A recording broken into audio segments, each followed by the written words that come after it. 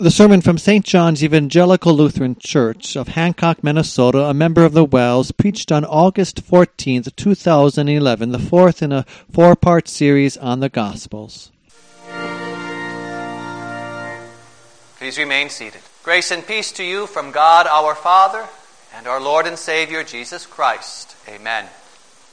Dear friends in Christ, fellow saints washed clean in the blood of our risen Savior. Today we conclude our four-part series on the Gospels, Matthew, Mark, Luke, and John, and on the images that the church has adopted to symbolize each one, the image of the man, the lion, the ox, and the eagle. The Holy Spirit chose four different writers for these four books, and he used each of these writers according to their individual styles, abilities, life experiences, and audience. And that's where the symbols on the banners above the organ help us see the different characteristic of Matthew, Mark, Luke, and John. And yet, as we've also made clear each week here, although there are four books that we call the Gospels, and four writers and four symbols, yet they all proclaim one and the same gospel, namely the good news of Jesus Christ, God's Son, our only Savior from sin and death. They proclaim His life, death, and resurrection for us. And all four have one and the same purpose, namely to kindle faith in the heart and to fan that flame into a roaring fire, so that you keep on believing that Jesus is the Christ, the Son of God, and through faith in Him have eternal life. And thirdly, they also all have one and the same author, namely the Holy Spirit, who reminded them of what Jesus had said and done and guided them into all truth. So what each of the four wrote is fully and completely, word for word, the Word of God. There are no contradictions, no mistakes, no errors. And today, we take a look at the last of the four, the Gospel according to St. John, symbolized by the eagle. Now, John here is the John you know well from the trio, Peter, James, and John. He was brought up as a fisherman alongside his father Zebedee and his brother James on the Sea of Galilee, until Jesus called John and his brother James to leave their fishing nets and to follow Him. Now, Jesus gave these two brothers a special nickname. He called them Boanerges, which means sons of thunder. It seems they at times could be a bit overzealous, you could say. For example, one time when a Samaritan village refused to welcome Jesus, they asked him if they should call down fire from heaven to destroy the city. Jesus rebukes them for that. On another occasion, through their mother, they asked if they could sit on His right and on His left in His kingdom.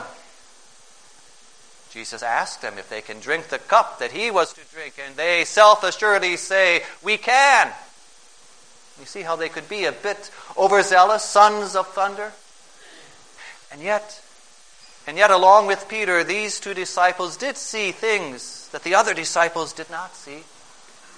Remember how Jesus took along Peter, James, and John, along with the parents, into the room where He raised the daughter of Jairus from the dead. They were the only witnesses of that. Also, it was these three that Jesus took up on the mount, so that they alone saw Him transfigured with His divine glory as Moses and Elijah spoke with Him. They heard the voice of the Father declare, "This is my Son whom I love, listen to Him." And it was these three, Peter, James, and John, that Jesus took farther into Gethsemane to watch and pray with Him on that night He was betrayed. Or think of John in particular here. At the Last Supper, he was reclined at the table next to Jesus. He's the one that Peter motioned to for him to ask Jesus who the betrayer was. And then remember how at the cross, Jesus entrusted the care of His mother to John. This is the disciple, the apostle, whom the Holy Spirit used to write the fourth gospel. And as you read through what John wrote here, you'll see that he never actually mentions himself by name. When he has to refer to himself in the narrative, he simply calls himself the disciple whom Jesus loved. But don't misunderstand that expression. It's not as if John were saying, I'm the disciple that Jesus loved most. That's not the words that are written there. Rather, the thought that John wants to express is this: although I'm not worthy even to mention my own name, yet Jesus loved even me, and even called someone like me to follow him. How great his love. Yes, how great the love of the Savior is. That love that John brings out in the gospel, as well as the other scripture that he wrote. Now, after Pentecost, John carried out the work of an apostle. Like Peter and the other disciples, he preached in Jerusalem. And church history tells us that later on he settled in the city of Ephesus, which had become a center of Christianity. Also from church history, it seems that John, unlike the other disciples, he died a natural death, probably around the year 100 A.D.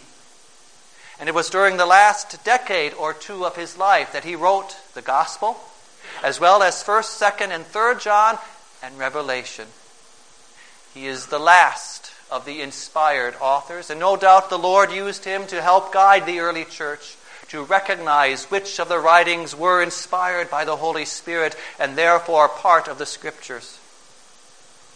Now, since John wrote several years after Matthew, Mark, and Luke, he doesn't repeat much of the material that is already well known from those writers. Rather, John draws our focus to the words of Jesus that testify that he is the Son of God, sent by the Father, sent on the mission to save sinners. Yes, John draws our attention to the fact that Jesus is our one and only Savior, the Savior we desperately need. Without him we perish, but through faith in him we have eternal life. For God so loved the world that he gave his only begotten Son, that whoever believes in him shall not perish, but have eternal life. John 3:16. So now, how does the symbol of the eagle tie in with all this? Well, as we look at the words the Holy Spirit gave John, as we look at how John wrote, we see that, in a way, his gospel soars like an eagle. It soars to heights unknown. His style is very simple and straightforward. His vocabulary is not difficult. His sentences are not complex. And yet the thoughts and ideas that the Holy Spirit expresses through the writing of John are out of this world. They soar so far above our reason, like an eagle soaring above our heads. From the very beginning of the gospel, John soars back farther than any of the other writers. Remember how Mark began by telling us about the ministry of John the Baptist? Matthew went back as far as Abraham, and Luke all the way back to Adam to trace the ancestry of Jesus.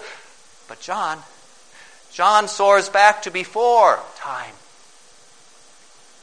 In the beginning was the Word, and the Word was with God, and the Word was God. He was with God in the beginning. The Word became flesh and made his dwelling among us, and we have seen his glory, the glory of the one and only who came from the Father, full of grace and truth. John chapter 1.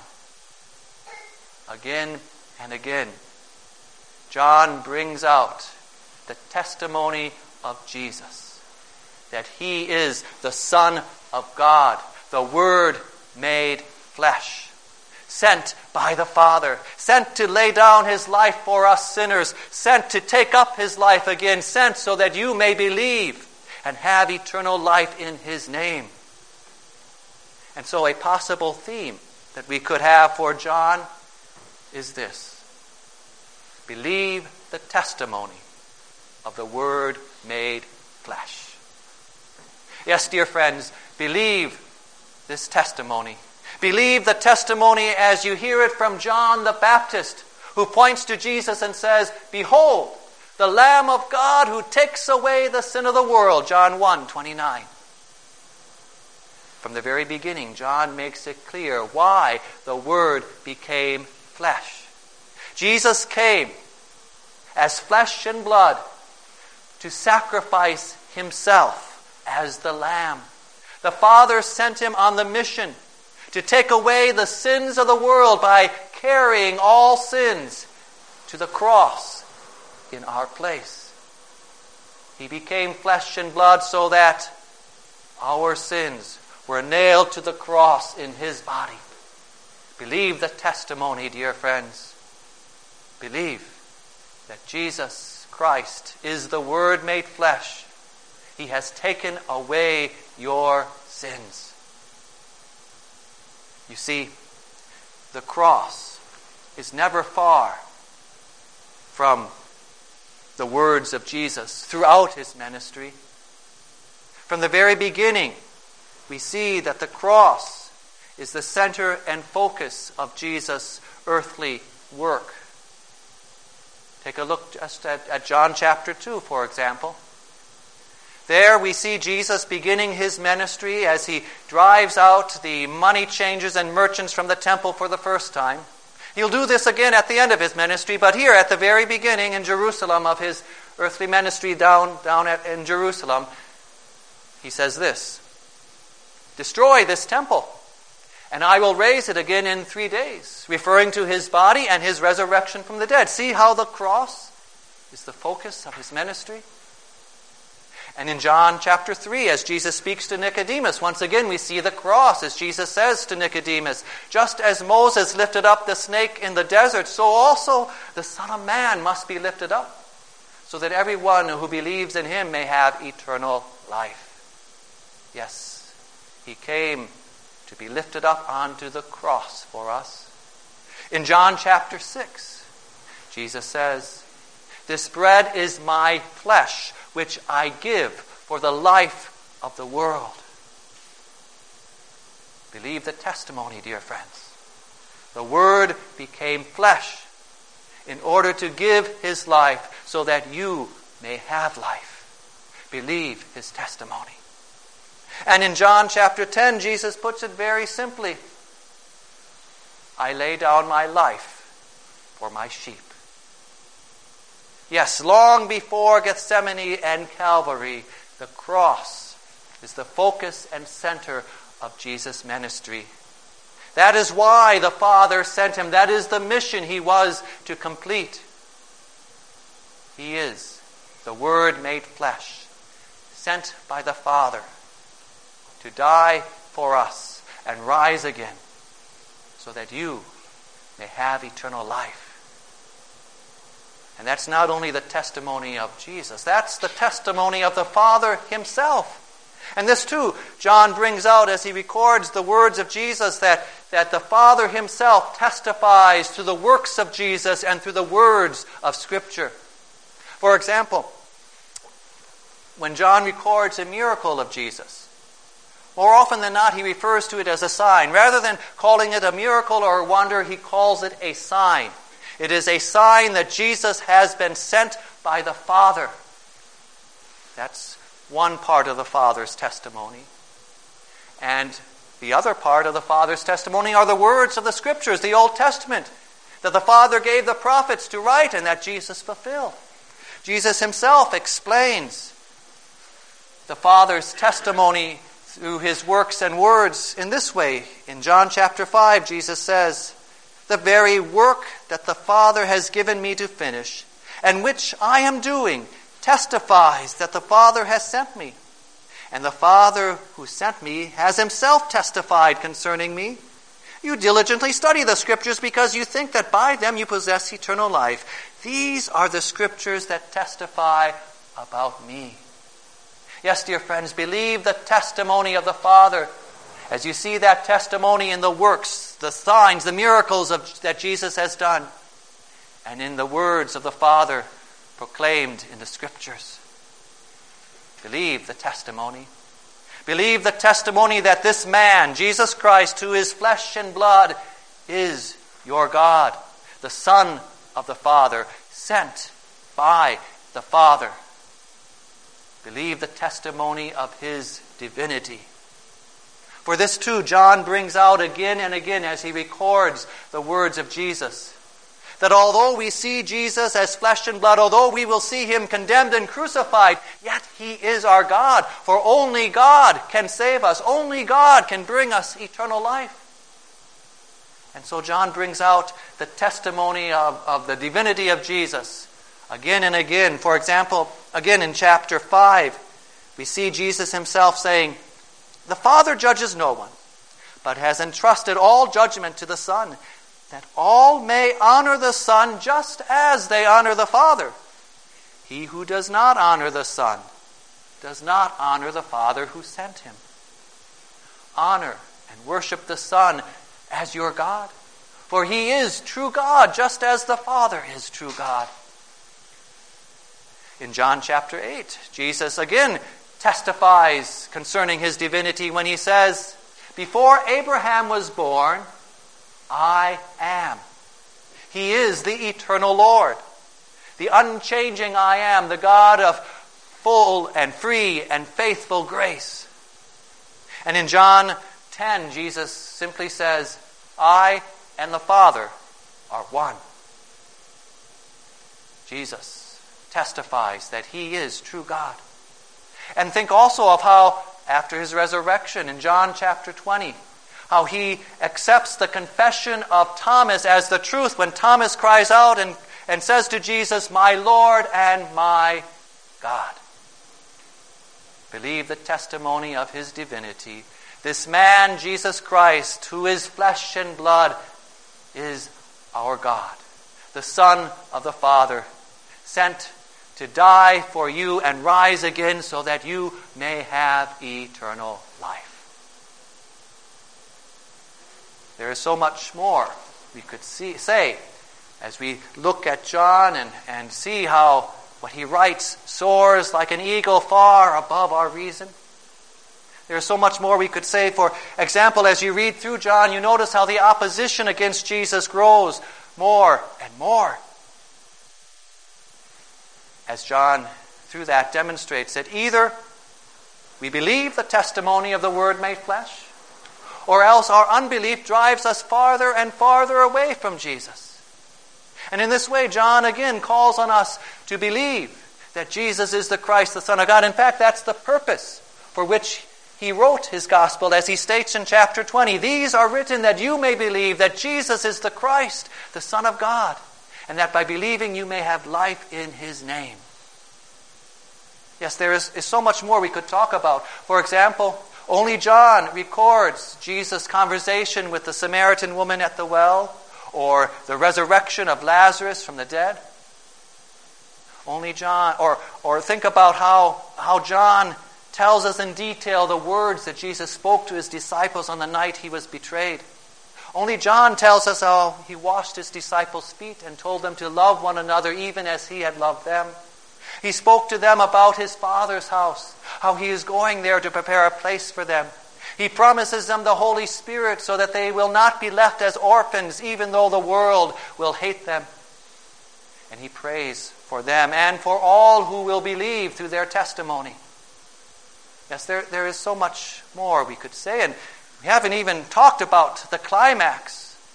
For you see, just as Matthew, Mark, and Luke lead us to the cross, so also John leads us to the cross, where we see Jesus completing the mission that the Father has sent him on. That mission that Jesus completes even as he declares from that cross, "It is finished." Mission accomplished. And like the other writers, John too records the glorious resurrection of our Savior and shows how even someone like Thomas was convinced that Jesus had truly, really, bodily risen from the dead. Yes, there is so much more we could say on the gospel according to St. John. And yet maybe the little that we've touched on this morning helps you see how John soars like an eagle, calling on you and me to believe the testimony of the Word made flesh, to believe so that you have eternal life through Jesus Christ, God's Son, sent by the Father to die for you and rise again. Maybe the best way for us to close here this morning is with the 7 I am statements of Jesus that John records. Each of these statements illustrates just how simple the words and sentences of John are. And yet each one of these statements soars so high that even a lifetime of contemplation cannot reach their heights. So, dear friends, believe the testimony of the Word made flesh as he says to you, I am the bread of life that came down from heaven. I am the light of the world. I am the gate for the sheep. I am the good shepherd. I am the resurrection and the life. I am the way and the truth and the life. I am the vine. You are the branches. Amen. Please stand. The peace of God that surpasses all understanding will keep your hearts and minds in Christ Jesus. Amen.